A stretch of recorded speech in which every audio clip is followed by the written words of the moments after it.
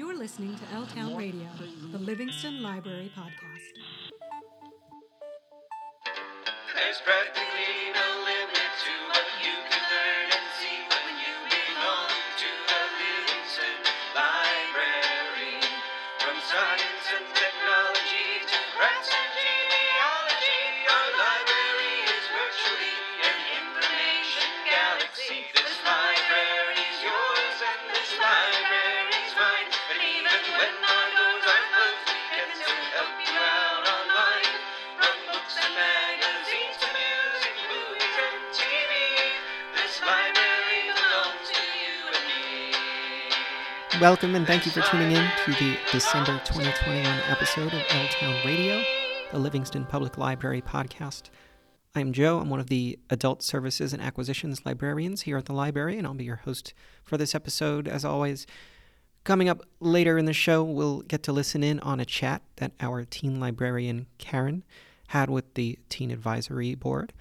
We'll hear from Katie on some of the eagerly anticipated books coming our way to the library in the next month. Hong Mei will be back to share a very special song, and we'll hear from the crew about their favorite books, films, and shows from the past year.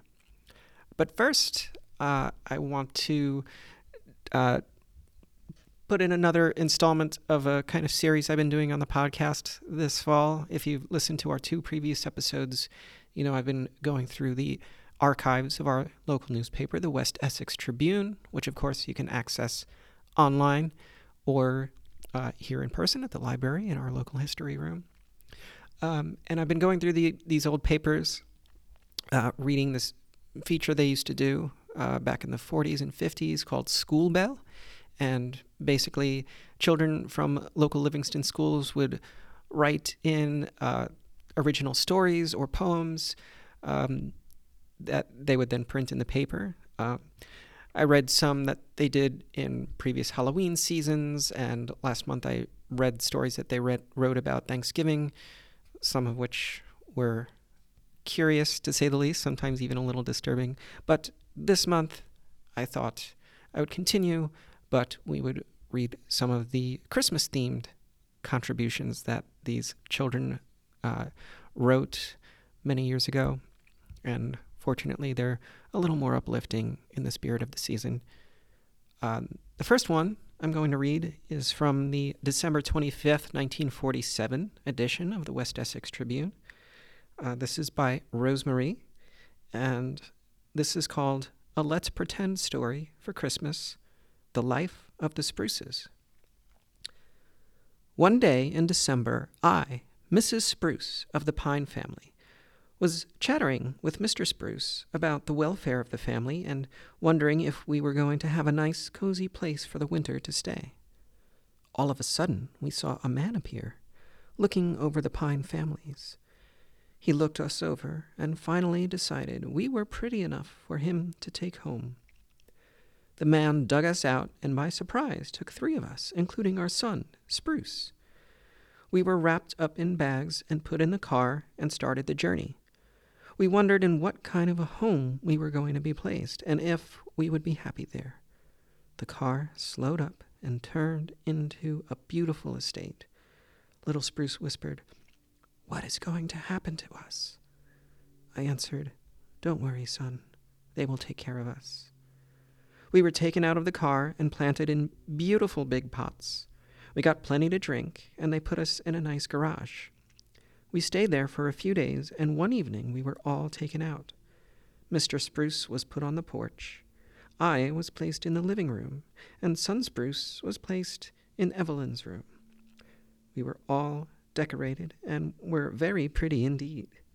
When spring came, we were planted outside in front of the house, and that is where we have been ever since. The end. Well, that's nice to know that those trees did not meet the usual fate that befalls our Christmas trees every year. Okay, some more stories. This one is from the West Essex Tribune on December 22nd, 1949. And this one is called The Night Before Christmas. It was written by Richard in 5th grade. On the night before Christmas, the Christmas tree said, "Let's have a party of our own. After all, the children have all the fun."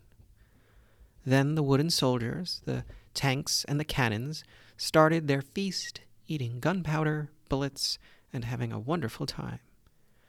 Then when they heard the children coming down the stairs, they hid behind chairs. But it wasn't the children coming. It was the other soldiers the children had received last year. The new soldiers were very jealous and began to fight. The planes were dropping bombs, but of course the new soldiers had the atom bomb. Then the Christmas tree said, "Now, boys, stop that fighting." "We apologize," said one of the new soldiers. Then they opened some of the presents Santa Claus had left for them. They got better planes and lots of guns. Every night, when everybody was sleeping, they rode their planes around and had gun battles with corks in their guns, and they lived happily ever after. Oh, I'm glad that ended happily. Next we have from Lucille, also in grade 5, back in 1949, Mr. and Mrs. Squirrel's Christmas. Squirrels have a Christmas too. People are not the only ones. The week before Christmas is a busy time for Mr. and Mrs. Squirrel. They are very busy gathering nuts. It is hard to find nuts with snow on the ground. Let's see what they are doing now. Look, they are talking to Mr. and Mrs. Snowman. Let's see what they are saying. "Hello, Mrs. Snowman. Are you all ready for Christmas?" "Yes, I am. The boy and girl that live in that house gave me a hat and my husband one." "That was very nice of them. My husband and I can't find any food." "That is too bad. I wish I could help you, but I can't move." "We better be saying goodbye now, Mrs. Snowman. Merry Christmas." Days went by, and Mr. and Mrs. Squirrel did not find any food. Christmas Eve was soon here. Mr. and Mrs. Squirrel were very worried. They took all the time looking for food. It was now night. Mr. and Mrs. Squirrel were very sad. They had found a little food, but it only lasted for that night. Then they went to sleep, very sad. Next morning, lo and behold, the bird bath had snow on it, and had no snow on it, and there were many different kinds of nuts on it. When they were all finished eating, they saw a girl and boy looking out of the window. From that time on, Mr. and Mrs. Squirrel had enough food. Well, that's another heartwarming holiday story. Next we have Lynn from grade 5 with the exciting Christmas Eve. One day, Mr. and Mrs. Reindeer were running around having a lot of fun when a big fox came along. He took Mrs. Reindeer to his home. He said, "Now I will have you for supper." Mrs. Reindeer begged and begged because she did not want to be eaten up. Mr. Reindeer was looking all over the forest, but he could not find her. He was very excited because tomorrow was Christmas. All of a sudden, Mrs. Reindeer ran outside and ran as fast as her legs would go. Mr. Fox ran after her, but did not catch her. Mr. Reindeer jumped out of a clump of bushes and killed Mr. Fox with his hooves. After all that excitement, Mr. and Mrs. Reindeer had a Merry Christmas after all. Well, at least that was a happy ending for Mr. and Mrs. Reindeer. Okay, we'll just do one more. This one is called The Christmas Spirit by Bob in grade 5. Once again, from December 22nd, 1949, The Christmas Spirit. In a big house on the hill lived Alexander. He was very rich. Every Christmas, he would get a lot of nice toys. Across the tracks, in a tumbled old house, lived Joe. The two boys were very good friends. When Christmas was near, Alexander would say to Joe, "What do you want for Christmas?" Joe would say, "I would like a nice bike like yours, but we don't have enough money to pay for it." Alexander went home to tell his mother what Joe had said. Alexander said, "Mother, may I buy Joe a bike for Christmas?" His mother said, "Yes." So when Christmas came, Joe was so happy that he almost cried. But Alexander was even more happy than Joe because he found out that it was better to give than to receive. Oh, that's very lovely, too. Good job, Bob. All right, again, those were all from archives of the West Essex Tribune, our local paper for over a century now. And you can find those archives digitally through the Livingston Library website, livingstonlibrary.org, on our resources A to Z page. And of course, if you ever want to look at print archives of the West Essex Tribune, come talk to one of our reference librarians and they can arrange for you to go into our local history room. All right, so let's continue to hear from the youth of Livingston, although in this case the youth will be a little bit older and considerably more modern. Of course, I'm talking about the Teen Advisory Board from Livingston High School, and our teen librarian, Karen, recently sat down to talk with them about what they do on the Teen Advisory Board. And here's what they had to say.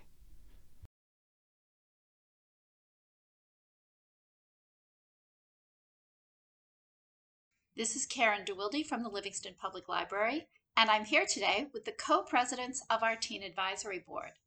The Teen Advisory Board is made up of high school volunteers who advise the library on materials and programs for teens, and they also help plan and run programs for teens. Introduce yourselves, guys. Hello everyone, I'm Sarah Ninen. Hi, I'm Ashley Fong. Hello, I'm Ratika Das. Hello, I'm Jocelyn Mutapilil. I'm Emily Ma. Hi everyone, I'm Rosemary Anthony. Each one of these teens has put in over 100 hours of volunteer service, and I've brought them here today to talk a little bit about that. Rosemary, I'm going to turn the mic over to you. We all have been part of the Teen Advisory Board ever since our freshman year. We would love to share some of the activities we ran as members of the Teen Advisory Board. Hey Emily, what was your favorite activity? So I worked as the game administrator during the summer, where we would create puzzles and games for kids to play, and we gave out points to the users for doing the achievements and reading and putting their books in and writing book reviews. And at the end, they can get a final prize for getting the most points. So Sarah and Ashley, what was your favorite volunteer activity? So our favorite part of volunteering at the library was the storybook garden activity this summer. We made laminated gnomes and plastic animal statues for scavenger hunts for children. And we also planted flowers, pink flowers, and then we maintained a rainbow flower bed, like just at the side of the library. Yeah. So Ratika, what was your favorite event that you volunteered for? One of my favorite events that I ran was the Stress Relief Day for all the high schoolers that came to the library. We made tons of boba tea the day before and served it on the day of the event. Along with that, there were therapy dogs brought in for everyone to pet, and the event gave a much-needed break for everyone because of AP exams. Ratika, another event we had after school for middle schoolers and high schoolers was an event where we made some pancakes with some pancake art. We also showed some cartoons, specifically Gravity Falls, and overall it was an opportunity for kids to relax and take a break from all the studying. Hey Rosemary, do you remember the Harry Potter event we ran? Yeah, Justin, that was pretty fun. Yeah, I remember there being like 50 kids participating. All the kids were divided up into houses and were competing for the house cup for their specific team. The Teen Advisory Board ran different stations like potions, Quidditch, and trivia. My job was to help the kids make butterbeer, which is a famous Harry Potter snack. Yeah, I remember that. The butterbeer was pretty good, not gonna lie. Yeah, that Harry Potter event was really fun. We are just starting to plan our events for this year. Any teen who wants to get involved Thank in you, the Karen, Teen Advisory and thank Board you to the can Teen fill out the Advisory Board application for that. on That the was teen wonderful. page of the And website. like Thanks, Karen guys. said, if you want to join, make sure you register through our website, livingstonlibrary.org, on the teen page. And the next meeting of the Teen Advisory Board is going to be on December 9th, which is a Thursday, starting at 3 p.m. to 3:45. Well, we're just about at the halfway point of our episode, which, as usual, means we're going to have a visit from our Adult Services and Acquisitions librarian, Hong Mei, who's going to share a very special song with us. Hong Mei?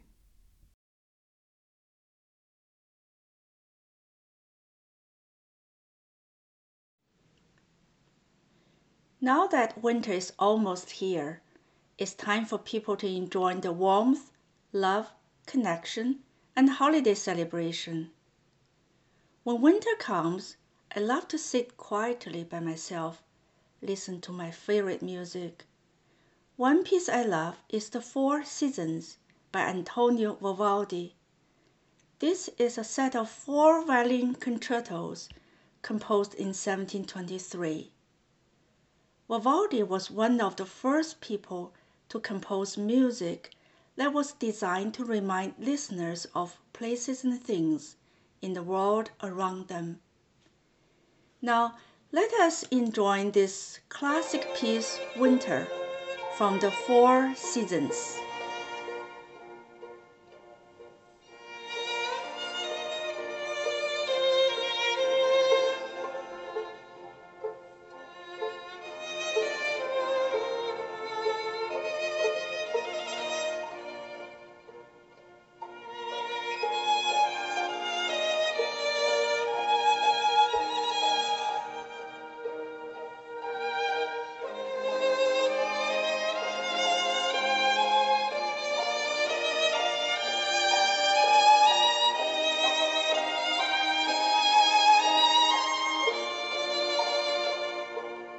Thank you very much, Hongmei. That was a lovely piece of music as always, and it definitely evoked some very strong wintry feelings in me. It was very chilly and icy, but in the best possible way, in a very refreshing way. Kind of made me want to go ice skating. All right, speaking of music, I want to talk real quick about a program we have coming up next month, or this month, I should say, on December 21st. That's a Tuesday night starting at 7 p.m. It's the next installment of our Classic Movie Tuesdays series. And on December 21st, we are going to be screening the 1939 classic, The Wizard of Oz.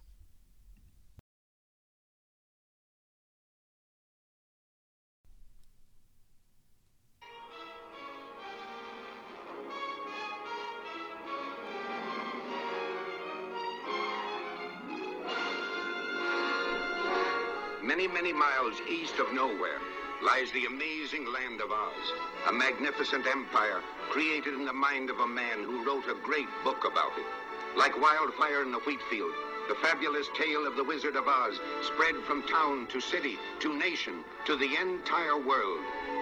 Although the Wizard of Oz has captivated the children of 4 generations and fired the imaginations of those youthful adults who have never grown old, although 10 million copies of the book have reached eager hands and eager hearts, no one has dared the towering task of giving life and reality to the land of Oz and its people.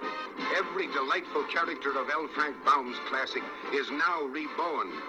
Every glorious adventure has been recaptured and painted with a rainbow. The celebration in Munchkinland, the flying monkeys, the rescue of Dorothy, the castle of the witch, the palace of Oz, and Dorothy's strange journey to the Emerald City to find the wonderful Wizard of Oz himself. We're off to see the wizard, the wonderful Wizard of Oz. We hear he is the Wizard of Wiz, if ever a Wiz there was. If ever a Wiz there was, the Wizard of Oz is one because. Now, I'm sure many of you listening have not just seen The Wizard of Oz before, but have seen it many times. I know I have. And a few of those times were during college, while the movie was synced to Pink Floyd's Dark Side of the Moon album, but that's a story for another time. The point is, even if we've all seen it, we've probably all seen it on TV, right? You know, how many times have we actually seen it on the big screen in its Technicolor glory? And it's kind of why I'm excited to have it on the big screen in our program room on Tuesday night, December 21st at 7 o'clock. And in fact, if you haven't seen it, or if you know someone who's never seen the movie, especially younger audience members, I think this would be a great way to introduce them to this classic movie. All right, coming up next, we have our Adult Services and Acquisitions Department Head, Katie, back as she has been in previous months to tell us about some of the most eagerly awaited upcoming reads coming our way to the library in December. Katie?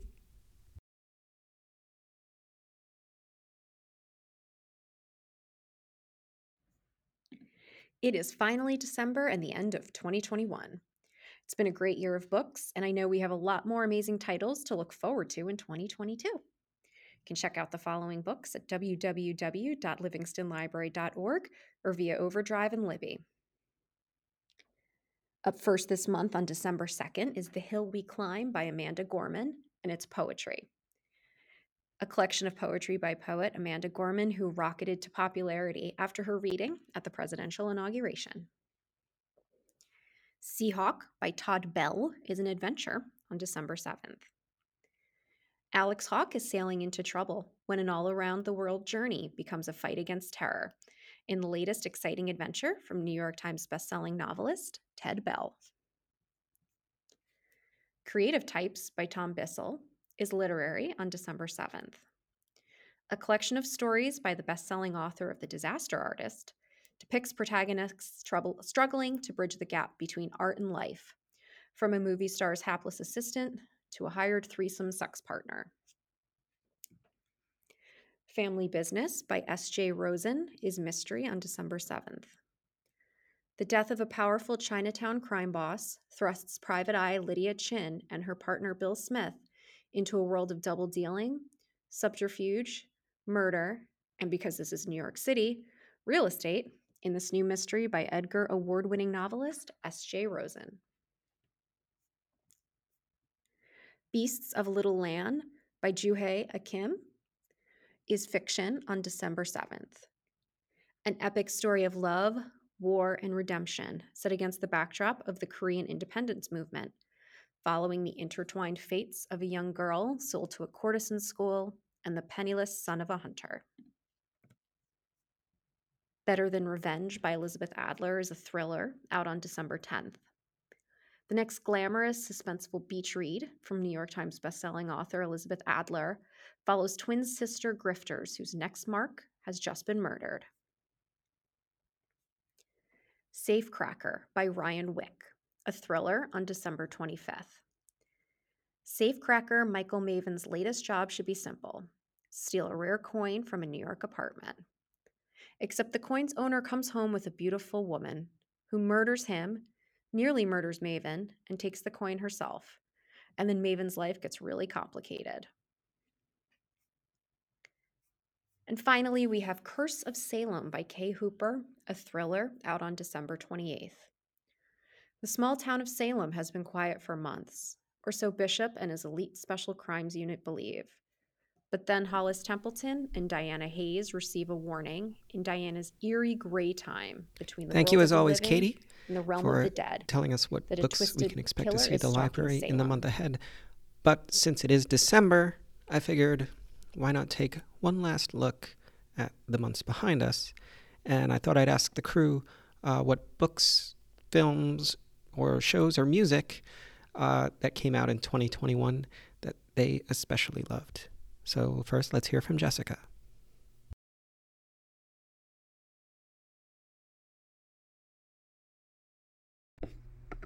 Hello, L-Town Radio listeners. I've read a lot of books this year. I still am working on my Goodreads yearly reading challenge goal of reading 100 books, but it's safe to say that I'm almost there.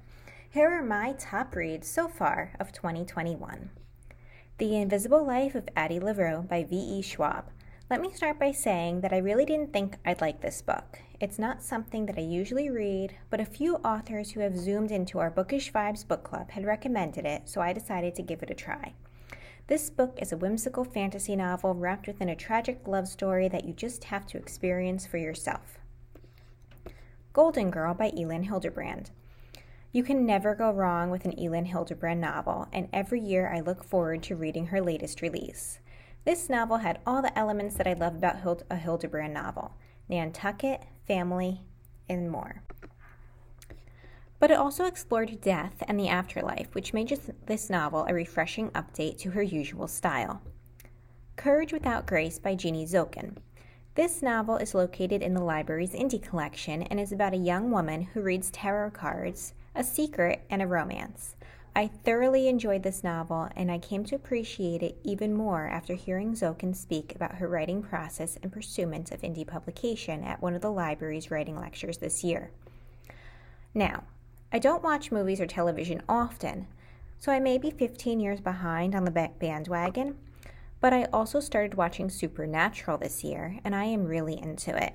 I am currently on season 2 and even started reading John Winchester's journal, available on Hoopla, which is a nice supplement to my obsession with the show. I am super excited for all the great books to be read in 2022. Let's make this next year the best reading year yet.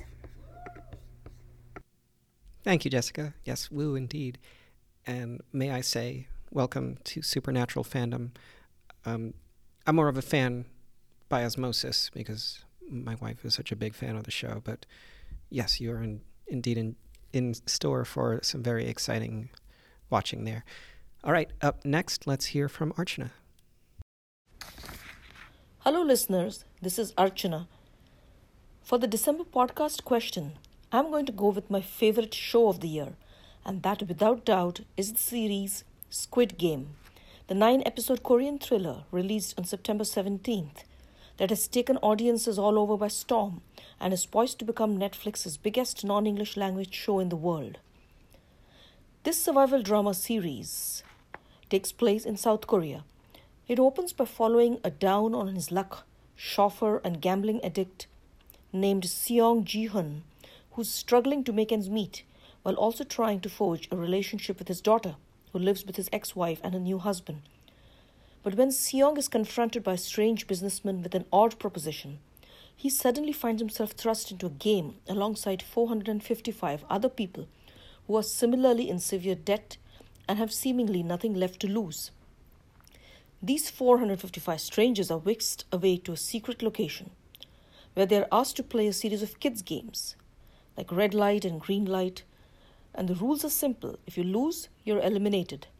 What the guards fail to tell these contestants at first is that elimination means death, and for every contestant who is eliminated, the cash prize for the ultimate winner grows bigger. Whoever makes it through all 6 games alive will walk away with more money than they can imagine. But to get there, they must compete against one another, where the stakes are literally life or death. Now, the series paints a very unsettling portrait of the world that we live in, the lengths to which people will go for a chance to become incredibly rich, even if it means harming their fellow men, is presented very jarringly. The series also is a telling commentary on themes like socio-economic inequalities in modern societies, the cruel treatment of immigrants.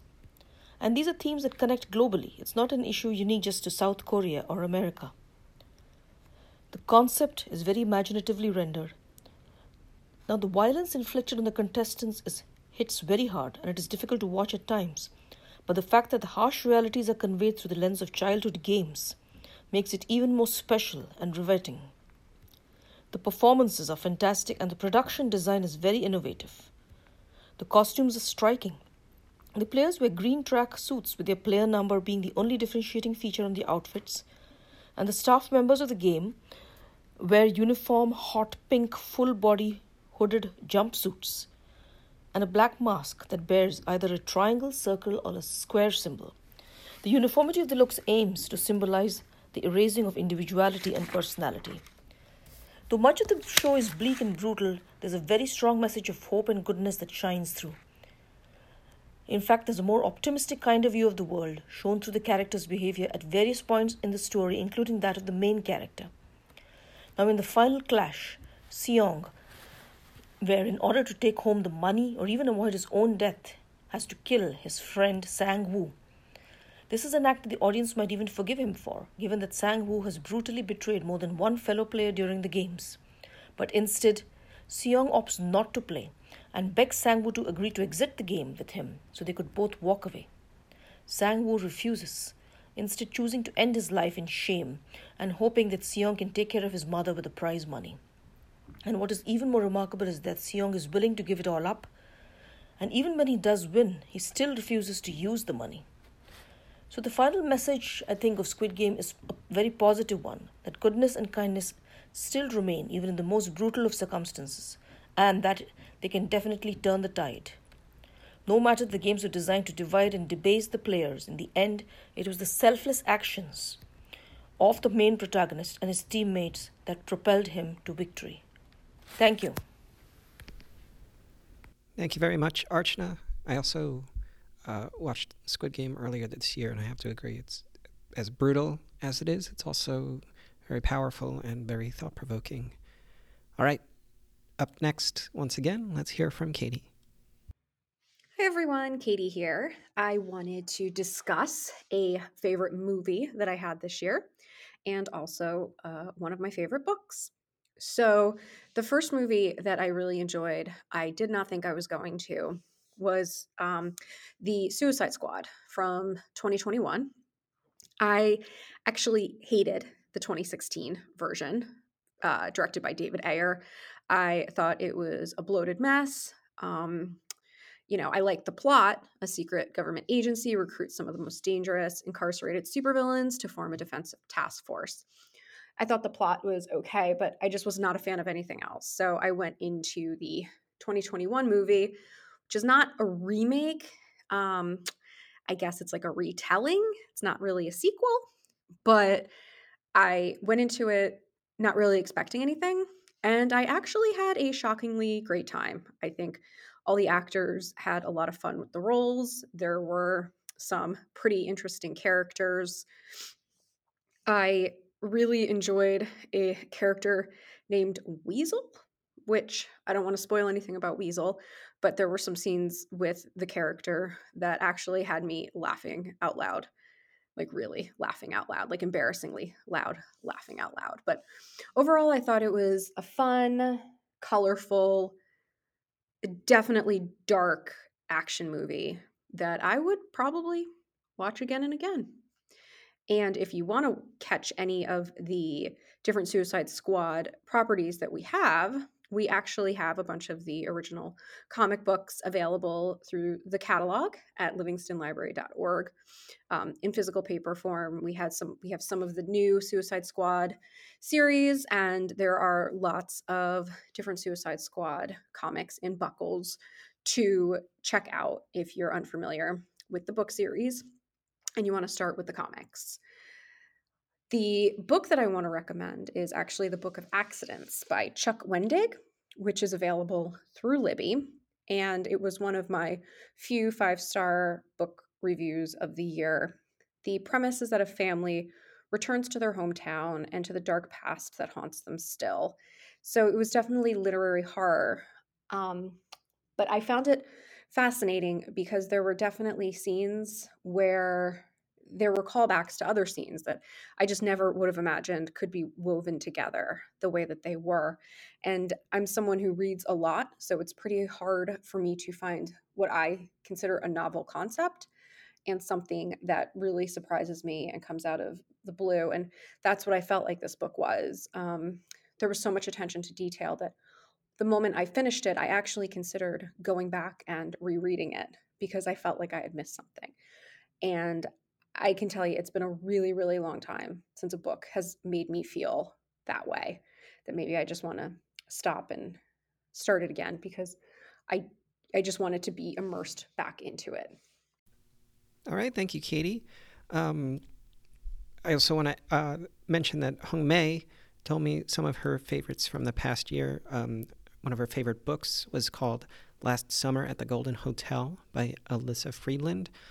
The book is about a family reunion in the Catskills that brings hilarity and nostalgia when two clans convene for the summer at their beloved getaway hotel. Long-buried secrets emerge, new dramas and financial scandals erupt, and everyone from the traditional grandparents to the millennial grandchildren wants a say in the hotel's future. But business and pleasure clash when the hotel owners rediscover the magic of a bygone era of nonstop fun, even as they grapple with what may be their last resort. So I'd not heard of that book until Hong Mei recommended it, but that sounds really interesting. And she also wanted to mention another song that she really enjoyed from this past year. This was My Universe, a collaboration between Coldplay and BTS, which is not necessarily a combination I would have expected to hear songs from, but they made something pretty good.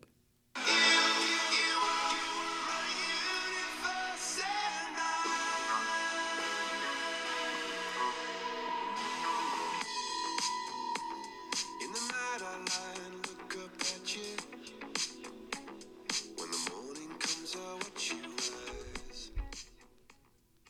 that's pretty groovy.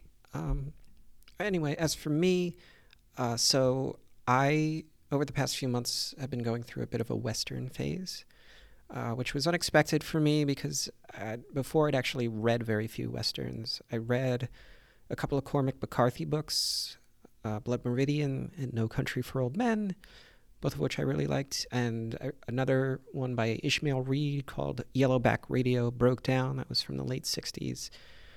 I had nothing against the genre necessarily, and in fact, I enjoyed a number of Western films, like the film Sergio Leone made with Clint Eastwood, and Clint Eastwood's Unforgiven, and Tarantino's Django Unchained, Sam Peckinpah's The Wild Bunch, and The Ballad of Buster Scruggs, which was a Coen Brothers movie on Netflix, stuff like that. But for whatever reason, I'd never read much Western fiction until a couple months ago when, for one of my library school classes, I had to write a research paper on a genre I wasn't familiar with, so I chose Westerns. And yes, Western fiction, particularly a lot of older titles, can have some problematic and racist and colonial overtones, and the books that do that don't hold up too well, of course. But I also discovered that many Westerns have a lot to offer, and the genre's best examples are packed with complex characters having really thrilling adventures through treacherous landscapes, in addition to offering plenty of food for thought about America's, shall we say, complicated history. In my research into Western fiction, I came upon a book published earlier this year by Tom Lin. It was his first novel, in fact. The book is called The Thousand Crimes of Ming Tzu, and right off the bat, it's very different from what you might expect from a Western. It tells the story of Ming Tzu. He's a Chinese-American who becomes an orphan in the late 19th century. He ends up working as an assassin for a crime boss in order to survive. Years later, Ming marries a white woman, but his wife's racist father doesn't like his daughter being married to a Chinese man, so he has his henchmen kidnap Ming and force him into hard labor with the Pacific Railroad. Now, eventually, Ming escapes his conscription into the railroad, and he travels from Utah to California on a mission to get revenge on his wife's father and his henchmen, and of course, reunite with his wife. But another interesting wrinkle that separates this book from a lot of other Westerns is that along the way, Ming teams up with a group of traveling sideshow performers, and they all have some kind of supernatural ability. There's a shapeshifter, there's a psychic, there's a woman with pyrokinetic powers. She can make fire. There's a Navajo man who can make people forget things, kind of like Obi-Wan Kenobi and the Jedi mind trick in Star Wars. So The Thousand Crimes of Ming Tzu, it's a traditional gunslinging Western in some ways, but it also shines a light on the Chinese-American experience from that era, particularly how that population was brutally exploited by some of the American railroad companies. And on top of that supernatural angle, it's very philosophical, and it made me think a lot about forgetting and how we as people, both as individuals, but also collectively as society, how we use forgetting as a coping mechanism, for better or for worse. The book officially made me want to read more Westerns, especially the kind of modern, weird Westerns that have speculative elements and are told by traditionally marginalized voices. It also has this really almost hypnotic kind of episodic structure with really short chapters. It make it really quick, a really quick read, but also unforgettable and thought-provoking, and it's absolutely one of my favorite books from 2021. Of course, if you'd like to check out Tom Lin's The Thousand Crimes of Ming Tzu for yourself, you can get it from our library or from another number of other libraries in the Buckles Consortium. All right, well, that's about it for this episode of L-Town Radio. Thanks to Hong Mei, Katie, Archana, Jessica, Karen, and of course the Livingston Teen Advisory Board for all your contributions this month. And of course all those children from the 40s who shared their Christmas stories with us from the West Essex Tribune. Thank you, dear listener, for tuning in. I hope you will tune in again next month when we are in 2022. And of course, I hope you'll come visit us at the Livingston Library. In the meantime, we are open 7 days a week. Still, you can access all our online and digital resources through our website when we're not open. Our website is livingstonlibrary.org. Don't forget, you can follow our blog, which is at blog.livingstonlibrary.org. You can follow us on all other places across the internet: Facebook, Twitter, Instagram, YouTube, SoundCloud, and Spotify, where you can listen to and subscribe to this podcast. And until next time, stay safe, stay kind, stay curious, and have a happy holiday season.